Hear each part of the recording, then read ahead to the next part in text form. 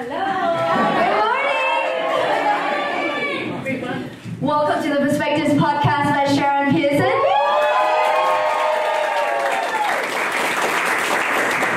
Thank you so much for being part of history with us today. This is the first time we're recording the Perspectives Podcast with a live audience. And we have some of the most amazing coaches at TCI here in the room. You guys are fucking awesome.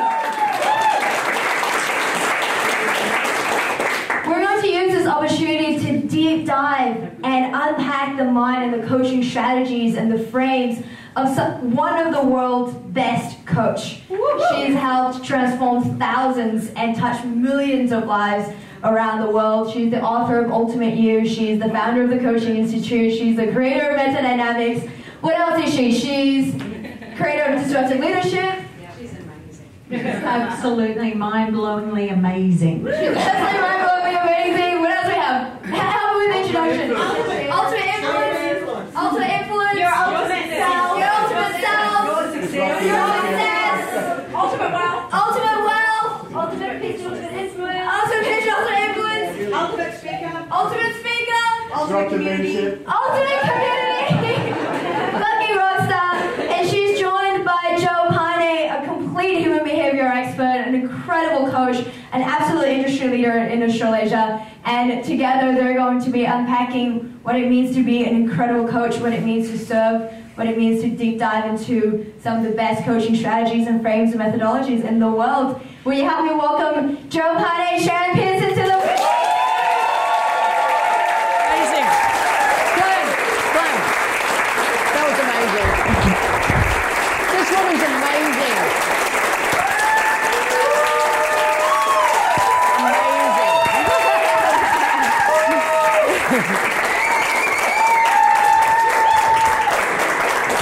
If we can live up to that introduction, that was just fabulous, wasn't it? I was wondering who was going to walk in. Yeah, exactly.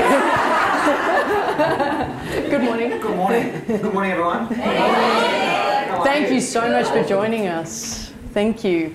So let's dive in. We're going to look at, well, take it away. Yes. So we're going to have a deeper look into, we've got cameras everywhere, it's beautiful. We're going to have a deeper look into frames, we're going to look at coaching. I thought what we would do, Sharon, is let's begin the conversation a little bit more broader about coaching and then dive into all these different frames. So on a basic fundamental level, and I know there's people watching this who perhaps don't know a lot about coaching as well, is that how would you define what we do in terms of the interventions, the coaching, the interface of coaching itself? What would you To say? life?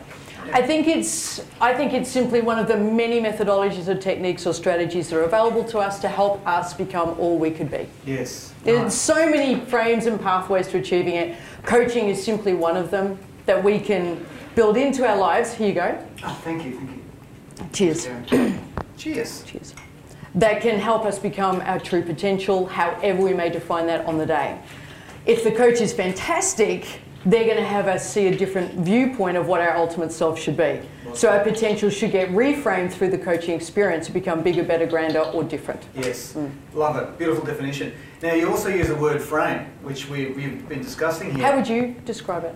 To me, coaching is actually, well, my definition of coaching is helping someone fall back in love with themselves. I love that. And See how different frames? yeah, different frames. And we need to define what a frame is in a moment, because I want to give the listeners I love clarity on that. that. So for you, it's fall in love with yourself. So we're going to create we're going to attract different clients. Yep. We're going to have different experiences in the coaching session. We're going to notice different aspects of the client in front of us. We're going to pull out different aspects and think they're worthy of discussion because we have different frames on coaching. Yes, which I think is also a reflection on different frames that we have around the philosophy of living. Yeah. There's obviously overlaps and all that, but we all bring our own perspective and philosophy. Yeah. I also think coaching is a healing modality. So, and of course, you know, we've got many people in the room. We could say that there's 50 different definitions of healing. And to me, healing is about reconnecting to what's always been there within ourselves. See, my frame is it's restoring. Yes. That's the language I use in my I love mind. that word. So if language creates reality, which I believe it does, our language creates different realities. So for me, I'm helping the client restore. This language is so bad. I haven't worked out better language yet. I'm working on it. Next book. I believe I'm helping clients restore back to factory settings and then decide who they want to become. Like, it's erasing what has harmed, hurt, limited, unvalidated, undermined, stressed, traumatized. It's helping them get back to, if that hadn't happened, or if that had happened and it was now an experience that was incorporated into you in a really, I don't want to say positive way, an empowering way, you'd be restored. And now what do you want to do with your life? Because I think too many people are making, based on what you said about healing, too many people are making decisions about what they want to do with their lives and who they want to be with based on not being healed or restored. And their decisions are trying to compensate for what they think is missing in them. Yes. So I think I've got to help people get what they think is missing. That's the conversation you and I were having yesterday. It's how do you restore what you think out there can give you, because out there can't give it to you. If you can't give it to you, you're not getting it. Yes. And so it's good overlaps. I love it because we've both got vastly different backgrounds, we've experienced different things. How much do we geek out on this? All the time. We did for 3.5 hours. So we're having lunch last week and we just... It almost went to dinner. It was great. It was so close. I had swimming lessons for my sons, that's why I had to leave. Otherwise, we were just rolling into dinner and the nightclub. There's a nightclub there. We were heading towards... There's some different thoughts come to my mind. Yes. But what I loved is that, God, we spoke about so many things. We spoke about also the different backgrounds. I actually believe that our backgrounds, regardless of how great they've been or how horrendous they've been or how dark they've been, how light they've been, all the different rays of backgrounds, I think that when we all come together in this coaching space, it gives us also an opportunity to press that reset button where we can redefine language, put meaning to that history, that history can become useful to us in how we live our life now and how we actually coach. And I say that, Sharon, because I know that because of your experiences, throughout your personal history of living as a woman, and as a human being, and the family situation and my family situation, all very, very different. And I think because the history, the past is a gift that contributes to who you've become now in 2019, that's what's produced the body of work that which I still say to you is the most important body of work you've ever produced, the ultimate you work. If it wasn't for that history, wouldn't be here. You wouldn't have the sensitivity, the compassion, the patience in bringing that all together. Whereas my background is very, very different, in the sense that I've been just bloody fortunate and lucky and probably overprotected and all the rest of it. So I come, if this is the person's, what that person's become, you're coming from this side, which is, we've got to heal all this over here to get to this, whereas I'm coming from this other side saying, well, what we want has always been there. Yeah. We've now got to discover it and reconnect with it somehow. So it's kind of like... We were having this discussion at lunch. And I was trying to get Joe... Can I shoot? Yeah. I was trying to get Joe... I was asking Joe a question about the book he's writing, and I wasn't seeing the frame the way you saw the frame. That's really what it was. So a frame is a point of reference or how you see the world. A frame is how do you model or represent the world to yourself in a way that makes sense to you. Most people have very jumbled frames. Or they have huge generalizations that they think... They're all confused, they're overlapping. Or there's huge generalizations and one thing means many things, too many things, and they need to narrow down their frames to something that's manageable and makes sense and is functional and helpful and moves them forward. Most people don't do that. I say most don't do that. So we were discussing your book, and I won't say what it's about, that's for you to say, but there was a point where you said something and I was like, I don't agree. Yes. My frame... Keep going. Yeah, my frame... on that is you need to recover this. Yeah. Then you restated your solution according to your frame. Yeah. And I think at that point I went over. That was a good glass of wine. It went. And I said, you're hearing it from your frame, Joe. You're not hearing my frame. Listen again and try to get my frame. And then you got my frame, and that opened up us being able to talk about how it might help your frame. Yes. But to get to the stage in a relationship where you can have, and I talk to you guys all the time about the relationships you have, and obviously Joe's one of my inner circle. Joe's the guy that says, I'm that friend when you need to bury the body at midnight. Call me. That's who we are for each So if other. I ever need me. I hope that disclaimer wasn't necessary. Where are you going, love? Oh, we've got to bury. Let's just say Sharon's level of demand on the friendship just went up. She's testing a couple of hypotheses.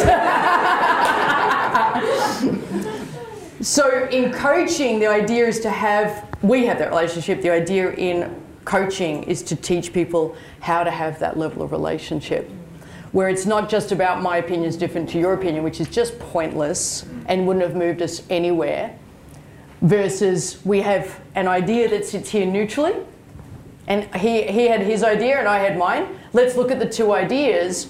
To do that healthily, we've got to be willing to see that idea as being different to mine and be okay with that. So ego's out the window, so that's really healthy. And it's also got to be healthy enough that the ego's out of the way when one of the friends, as I did, says, no, you're not hearing my frame. No, like I said it twice, you're not hearing my frame, you're hearing your frame. Coaching is meant to have that level of honesty, and then we've got to teach our clients to have that in their life, because that's emotional intimacy. Well, that's one version or aspect of lens of emotional intimacy. There's many others to it. But if you can't even get to that, where you know you're discussing different frames and let's talk about the different frames, how do you get to how you feel about them? Because then it becomes, if you don't do this, it's how I feel about him. And how he feels about me. And that's not the point. Our us was not at stake in this. Do you get that? But for a lot of people, this is at stake when this comes up, because they don't have a frame for it. And one of our ultimate frames that we share, and we obviously share with many of our friends and people who are in our inner circles, we understand, put the frame there. It's not this. Yeah. And then we have people in our lives who can't do that for us. Exactly. We've had that discussion last week, where we both have people in our lives where it's never a frame out here. It's, you don't agree with me, what's wrong with you? Yeah. Or you don't agree with me, I can't be with you. Or you don't agree with me, I've got to dominate you. Yeah. Or to unintentionally oversimplify that, everything's taken personally. Yes. So I think I've got what I'm about to share here to add to that. I think I might have got from you. I can't remember, Sharon. And if I have, just tell me. I was coaching a fellow a few weeks ago. Boundary issues around work. Became too close, too quick, inappropriately to too many people at work, and he was just emotionally confused. And I shared with him that you don't have clarity in terms of how much you bring and how much you shouldn't bring to these different kinds of friendships. And I said, first of all, the people that you're at work with, the frame there is that the reason why you're together is because you're sharing an activity. That's the activity to centered friendship in the book? Yeah, that's where it came from. Yeah. Beautiful. So, for example, like I love that they've all read the book and they're all into the language. It's like we're not. It's like got that. I know that. That's that friend of that. Yeah. So you've got the activity-based connection. So with my running people or other people in your lives, we get along and we have a good time because we've got the bridge of activity, which is just simply the running. But you get beyond that. In some cases where I've tested that boundary a little bit by just sharing some thoughts on different things, and people get a bit weird on me, or I get weird on them, whatever it is.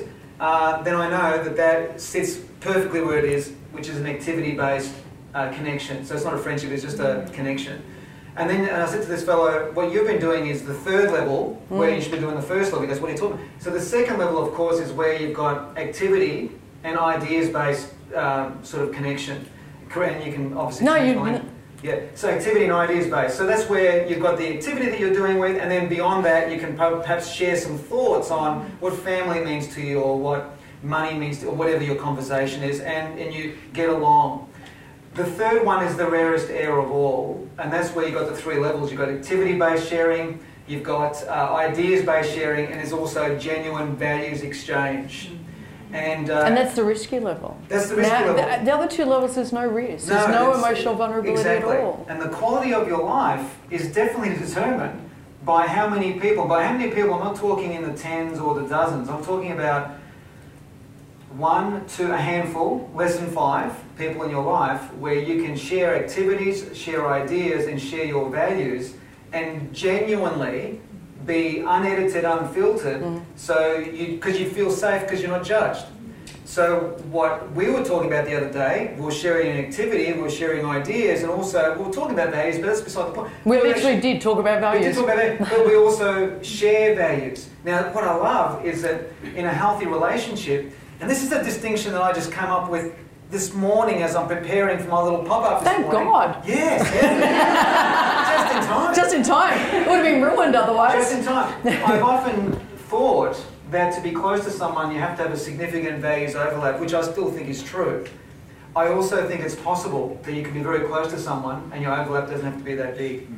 Why? Because you allow that space to share your innermost thoughts about anything, and the other person is not judging or having an egotistical opinion on that or taking it personally or bringing emotions into it, but actually being curious about, gee, how'd you come to that? I wonder.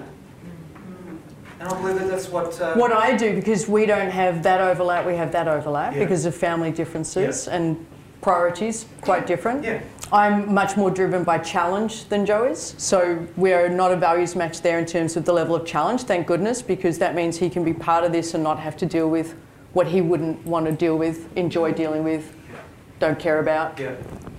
And because we're like that, the maturity is... And we need to bring this back to coaching in a tick. Yeah. The maturity is, I know he's not available to me in that realm, and that's not personal. And he knows I'm not available to him in that realm, and that's not personal. And by not available, there's no interest or time is it's not a value. shutdown. It's an open thing. Yeah, values are about how you spend your time. So his time is spent with family in a way that I just think's weird. Like, really, family? What the fuck? I'm kidding.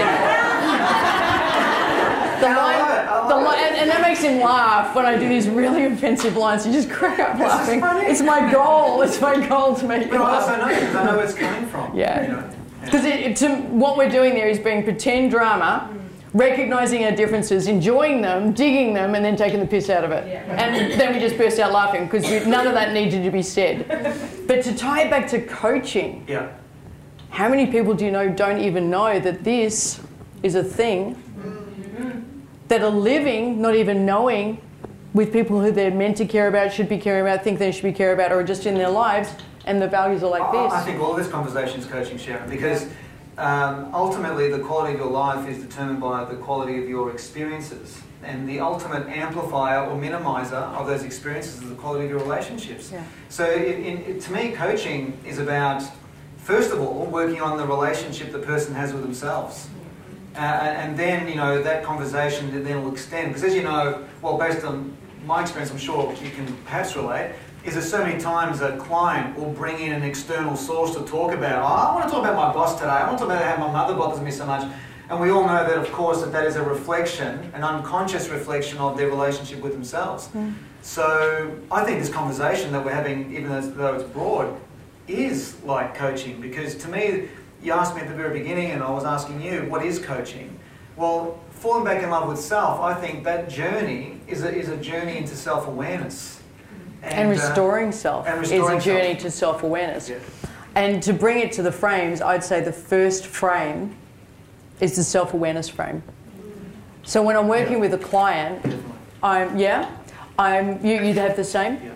A lot of this will come out because we talk about it, we'll realise that's our frame. Yeah. Yes. Because we've never consciously enlisted our strategy for it. So our first frame, it would seem, is self-awareness. I'm being as clued in as I can into where they have their blind spots, their scotomas, they just don't see it, they don't know about it. The parts where they're kind of aware of it, but aware of it very inaccurately, so their map of reality is not close to reality, which is causing them pain. Or where they have a map that's healthily related to reality and is functional and going to move them forward. So I have 3 criteria in self-awareness. Now, what does that mean I need to be across? I need to know those 3 criteria, or I need to have a clue. Now, the client's going to bring their own version of that, and I'm going to adapt my map to what's significant to them, and that's okay. But where I know there's a clear violation of the universal laws, like I should be successful whilst I sit at home playing video games in the basement, that is not a match to reality in any way. And whilst I want to respect the client's map, If their map is hurting them, holding them back, and never going to get them restored to being their centered selves, I'm going to challenge the map. So that's the difference between respect the map and challenge the map. It's a fine balance, isn't it? So what would you say about awareness? What are you, what are you drilling into? Yeah, well, using coaching language, it is about aligning the map to the result they are wanting. First of all, is the result they are wanting realistic? So I was talking with a friend of mine the other day about something that I've been writing about, which is the wisdom of limitation. So having an awareness, using Dirty Harry as one of my heroes. Where he says, I didn't see that coming. No, where he says, I can't do Dirty Harry, but he says something like, don't do Dirty Harry. Yeah, have a go. Oh, it's so... You have A man's gonna know his limitations. And then he just blows him away with that's another story. We can always edit. Thank you, Sharon. I appreciate that. But I was saying to a friend of mine, I said, we've got to also, with awareness, a big part, to me, one of the fundamental frames of awareness is having an awareness of our limitations, which I'm very apprehensive in sharing generally, because I don't want my client to then put themselves off the hook and start being unrealistic with their limitations. But the point I'm making is, I was saying to this mate of mine the other day, I said, if you're a Jeep, but metaphorically, if you're a Jeep can't go 0 to 100 in 3 seconds flat like a Audi R8 V10, supercar.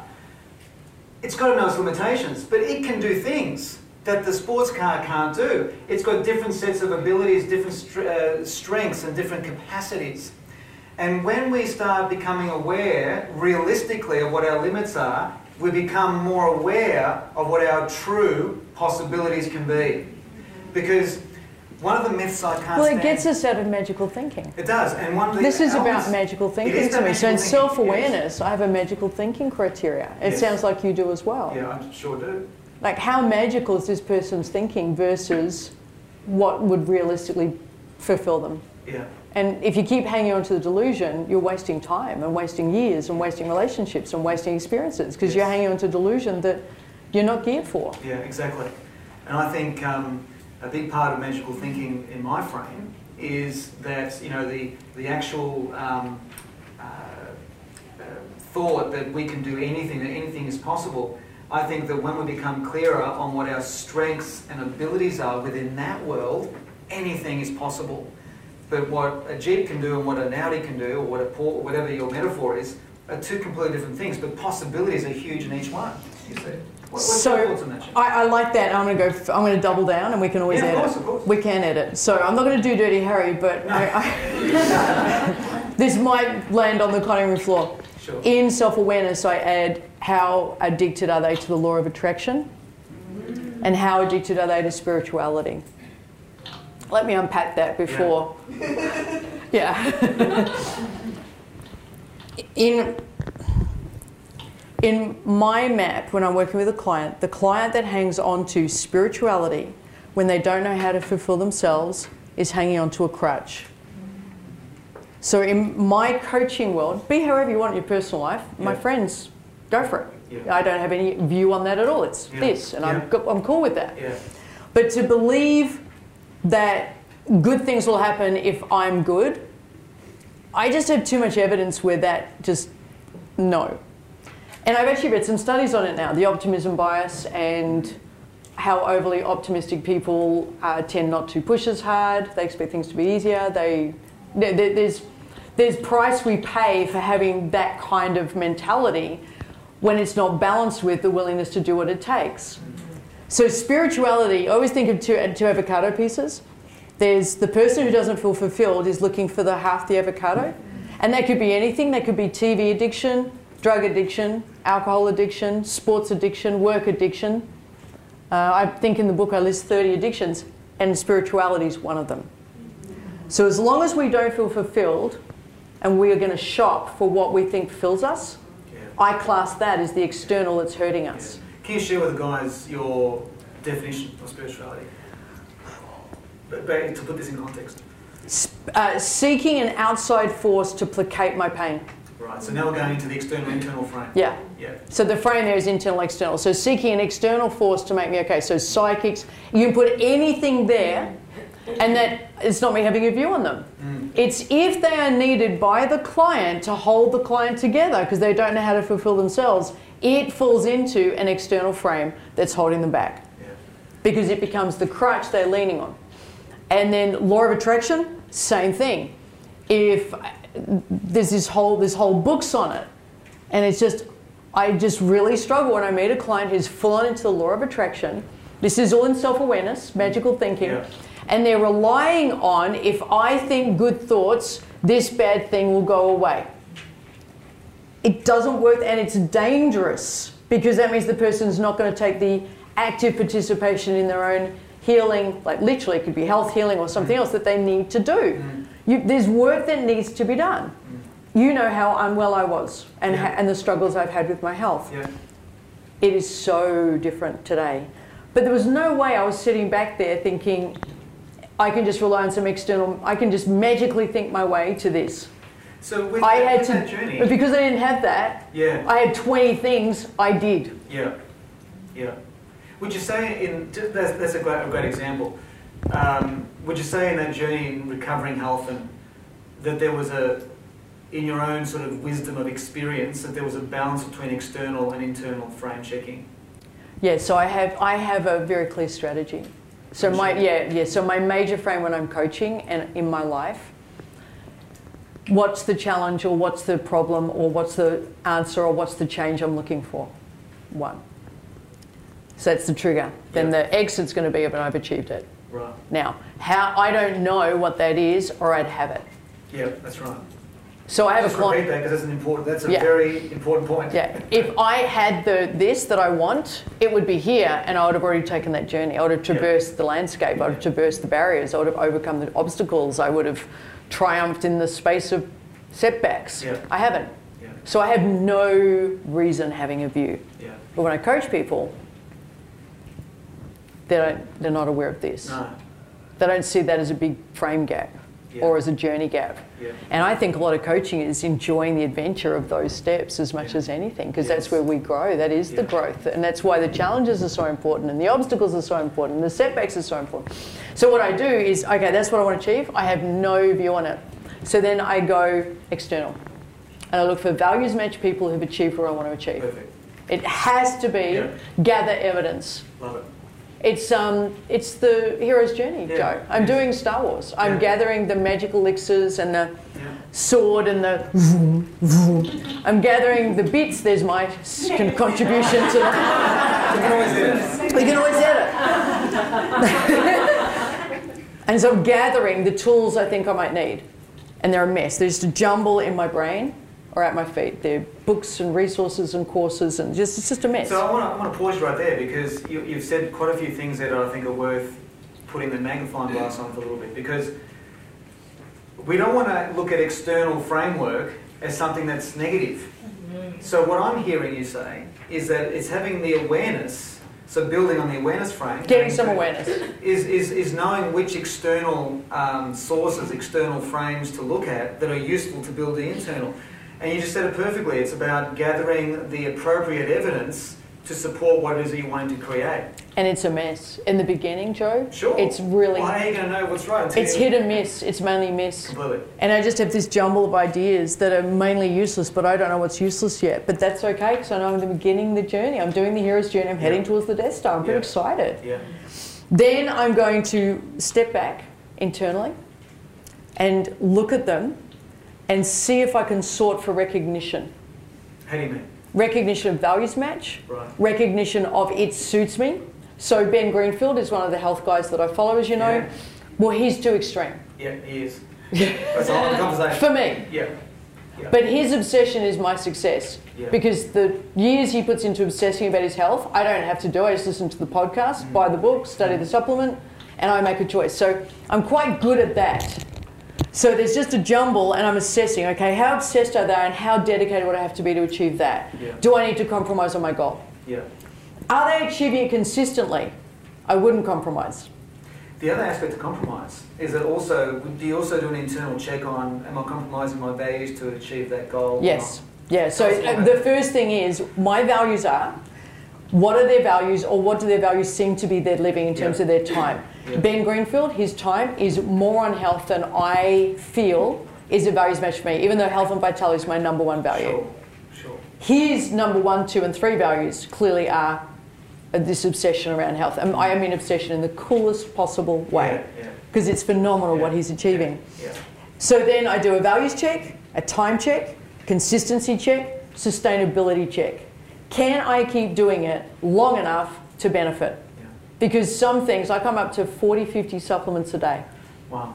I can sustain that. Yeah. What I can't sustain is the heart monitor he wears, the blood test monitor he wears, the sleep monitor he wears, and the circadian rhythm monitor he wears. He has 5 monitors. I can't sustain it. Could I do it? Yes, for a week. Yeah. It's enough that I wear this and I'm measuring my steps. Yeah. I'm done. I know my limits in terms of my values. So I can't make some of those, sorry guys, I can't make some of those choices. So that's where I've got to compromise my outcome. It might take me longer. I might need to find a different way. Or I might accept lesser profound outcomes. And so I sought, it's not just Ben Greenfield, there's Dr. Stephen Gundry, there's all these other people I've spoken about. And I'm making an assessment.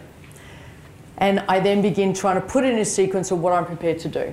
So now we're into the tactics, we're into the operation. Yeah. And that's me starting to make progress. Now, what happens is, and this is what people don't talk about nearly enough, is that's also a mess.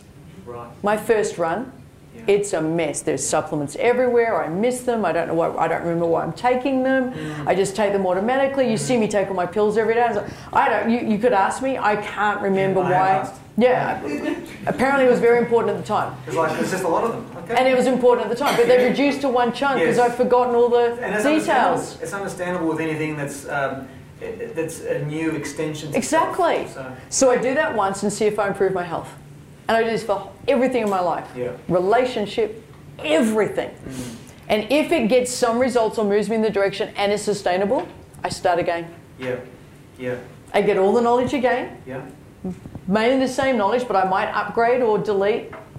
And I do it again. And I aim to now know why I'm taking that.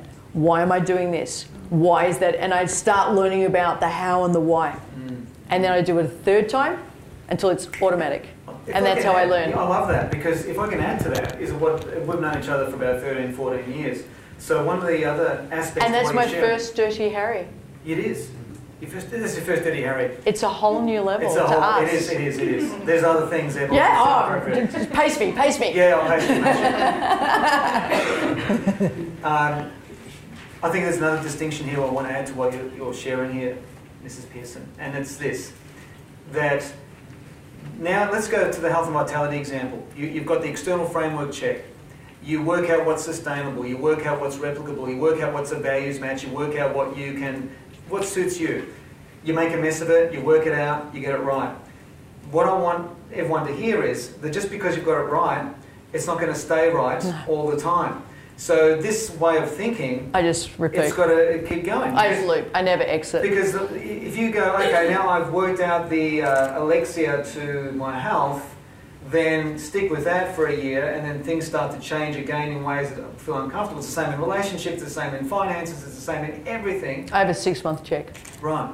So tell us more every about, 6 months I get my blood tests. So, right, okay. So what is your, in whether it's health or any other area of life, finances, relationship, emotional intelligence, social awareness, all that kind of stuff, whatever area you want to go to, what is your feedback mechanism, for want of a better word, to tell you that it's time to check a different external to keep evolving in the internal, if I'm making any sense of it? Yeah, absolutely. So it's an internal check. How do I feel I'm going? Very unreliable. Well, I didn't know how healthy I could be today versus how I was. But ask me again in 5 years. Yeah. Because I don't know. It's like I started out when I talked to you about what coaching is. Yeah. Our version of optimal may be limited. We need the coach to help us have a different version of ourselves. Yeah. My future self could have a whole nother level of health, Joe, and I think it will. Yeah. I think it will. Yeah. So what I do is I run the strategy, and then I look at how sustainable it's been. Yeah. Can I manage it? Yeah. And the answer so far is yes. Yeah. How is it working? This is major progress. But every 6 months minimum, when I'm building the strategy, I'm reviewing the whole time. I'm looping the whole time. I never exit. I just review, as you know. But once I've landed on it, and what I do this for finances, business, health, planning the year. Every 6 months, I sit and do a full strategy review. My husband and I do a full review in detail for half a day every 6 months on the business, on our finances, on the plans, on how we're living our values, on our theme for the year. We unpack it all. And wherever I'm solo, health, but I think he's getting more involved in that now, I do the same thing. But that looks different. That's external check with blood tests, going to my integrative specialist. This time I'm traveling to the States and getting more involved in what I need to test. So there's a tremendous review process that I put it really under scrutiny, Joe. I assume it's wrong. I assume what I'm doing is faulty. I assume there are gaps. Which keeps the curiosity and the openness open all the time. There's no placidity in me when it comes to the review. I'm not placid. Settling. I never ever settle. I'm never easy about the review. I assume it's all fucked. I do that for the business. I assume the business is in crisis every 6 months. Just to keep me on my game and open to different ways of approaching it. That's my major frame when I'm coaching. I was going to bring that back to coaching because I think fundamentally what you do, what we do, what coaches do is that it is about, okay, the person's got an issue with, doesn't matter what the issue is. Let's just say there's something going on in their marriage that's not right for them or whatever. I think what you are doing there in coaching is teaching them how to source an external frame that is going to be useful for them to improve their internal frame. In other words... So then I've got to talk to them about ego back in self-awareness. Well, it's got to start... It always starts with self-awareness. That's why it always comes back to that. And I think no matter how advanced anyone can become, it always comes... Because that self-awareness, like the spiral, it just goes to another level, another level, another level. And once you've achieved it, you go back to the beginning. So we've got about 10 minutes left. We've got one major frame, self-awareness.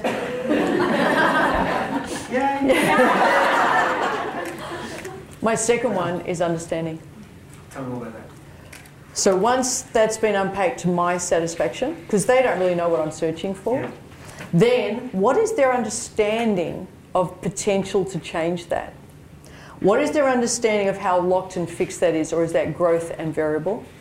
What is their understanding of growth mindset and internal and external checks?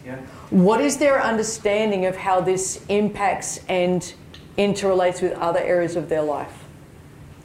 What is their understanding of the fact that others may be doing completely differently, therefore their version of reality is simply their made-up version of reality?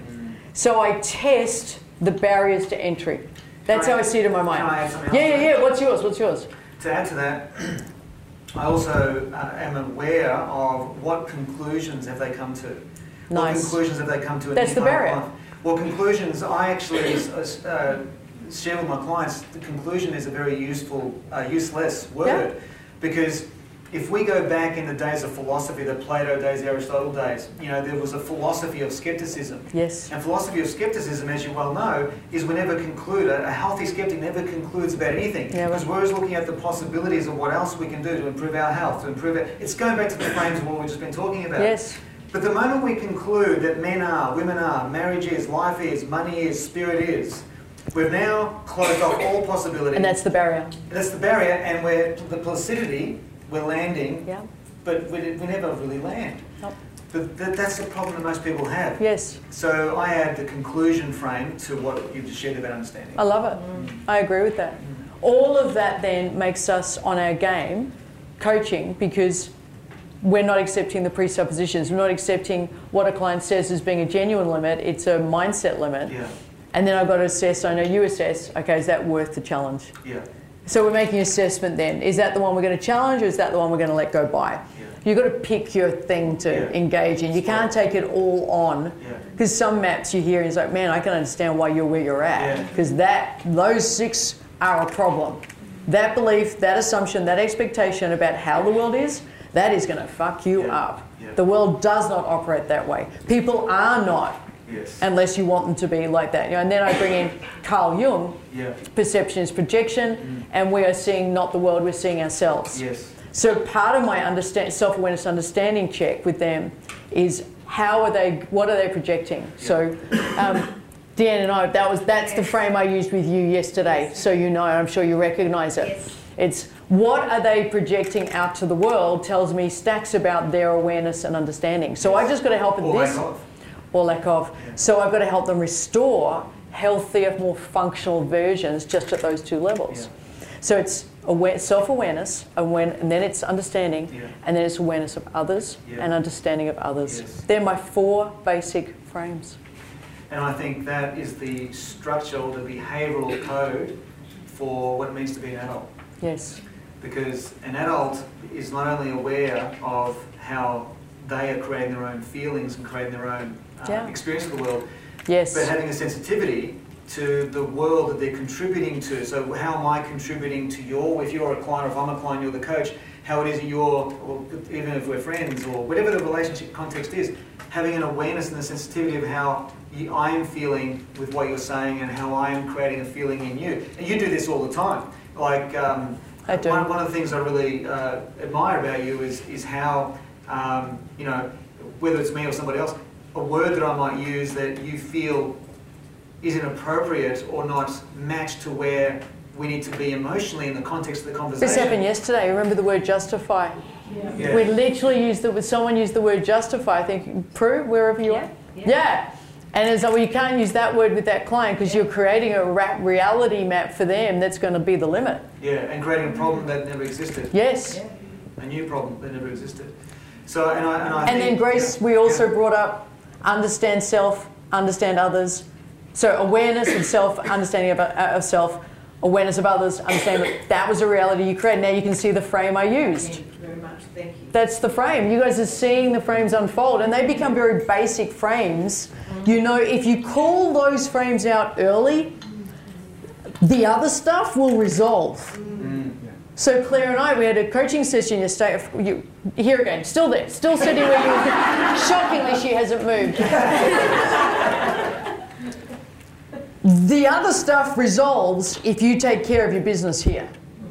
It doesn't all resolve, but if we can get that as healthy and functional and epic as possible, this looks different. What we view changes. Yeah, completely. My example around that is wealth for me. Yeah. My view around money was money is the source of all evil. Yeah. Anyone who's got money is evil. Yeah. Anyone who's got money can't be trusted. They'll probably rip you off. I was raised with those 3 beliefs, Joe. And I had to do a major inventory, this review that I do. Yeah. And now I don't believe any of that, obviously, and I've created a completely different reality. Yeah. But the money didn't change. How I viewed it changed, and what I was prepared to view changed. I was able to filter in examples of wealth versus examples of evil. Yes. Because you'll find whatever you look for. Yeah, well, exactly. I mean, as I share with students all the time, you know, we are continually gathering evidence of whether we should succeed or whether we should not succeed. Either way, that's going to be your experience. I love it.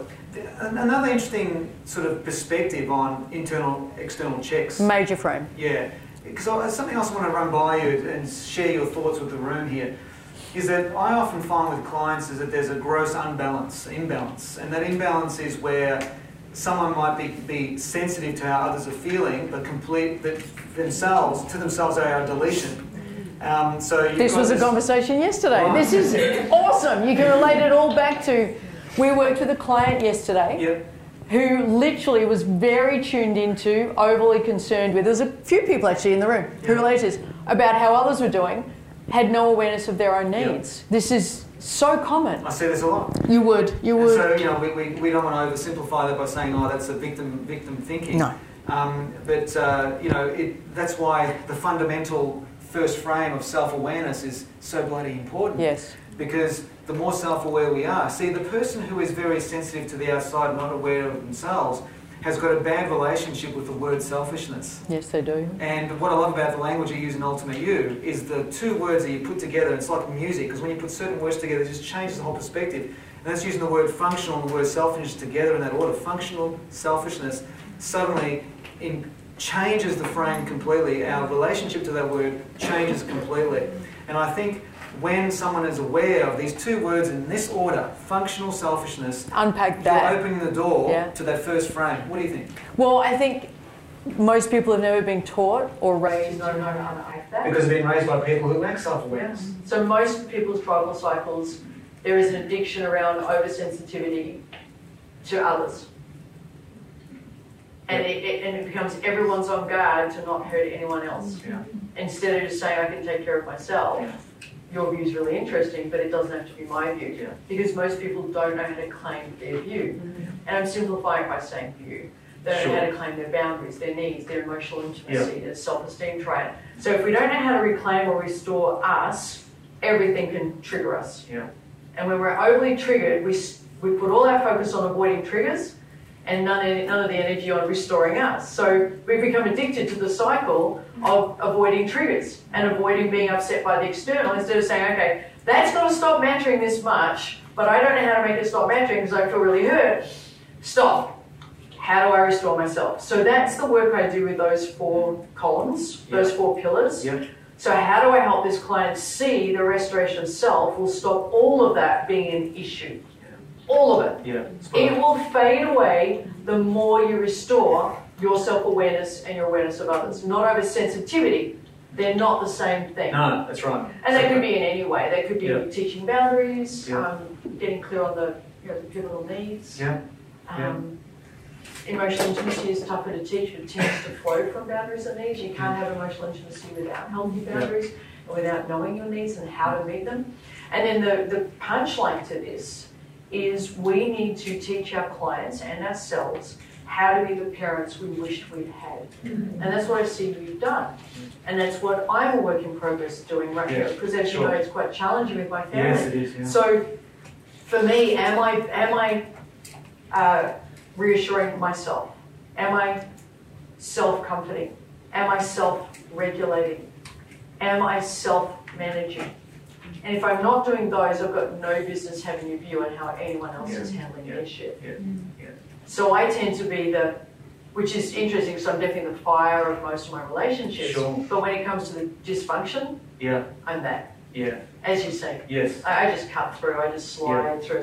But I might be having my own meltdown. Sure. But I am self-regulating, self-managing, self-comforting. I don't need others to change for me to be okay in the face of the crisis. Yeah. And that's that, I think, to teach a client that, the okayness of that, is one of the greatest gifts. That you're okay no matter what. Yeah.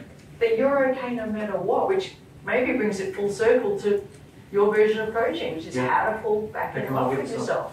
Yeah. And my version, which is, well, how do you restore yourself? Because before this happened, you were okay. You didn't know how not to be okay. Yeah, that's right. So there's a nice full circle to that. I remember I did my Fox weekend in February 2006 with you. I love that you remember that. I always remember that. Here's my date. You were there? No, I wish.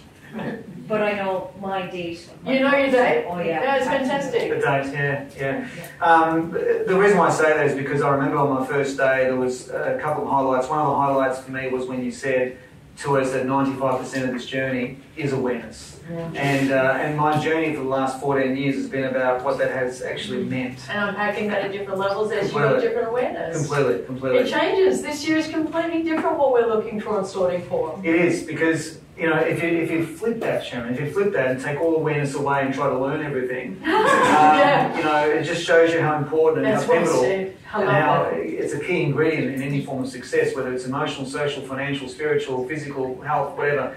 It's a key thing. And the more, and this is what I love about what you've been sharing here, is that, and we've shared a lot, so I can't summarize everything perfectly, but let me tell you that the fundamentals of self-awareness, the fundamentals of being aware of what makes you feel like that, respond like that, react like that, giving yourself accurate feedback on what's going on in different situations. One of my favourite things you say that I've adopted and I take all the credit for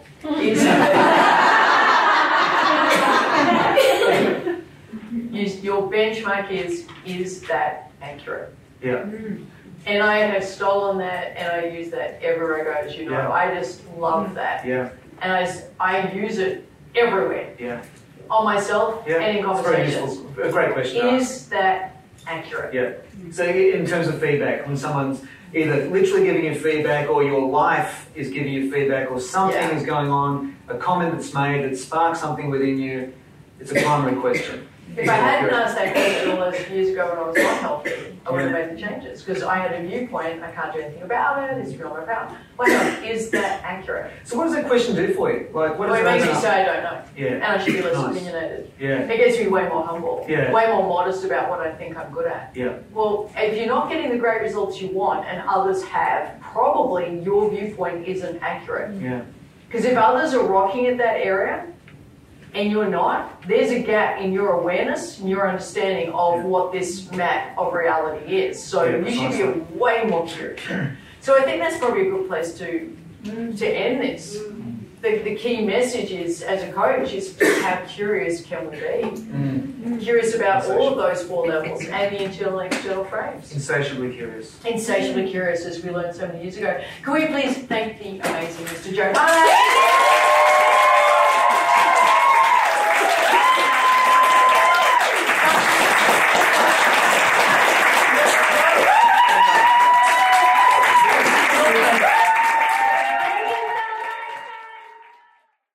I trust you got value from this podcast. We had so much fun and delighted in bringing it to you and for your loved ones. If you haven't yet, your subscription would be absolutely fantastic. Your subscription and your feedback means that we get to rate higher. If we get to rank higher, more people get to hear this message. You can also help out if you'd love to, once you subscribe, by sharing this podcast with someone who you believe this message may resonate with and create a discussion around it. Just enjoy it and interact with it however you choose, but most importantly, we'd love your subscription. See you at the next episode.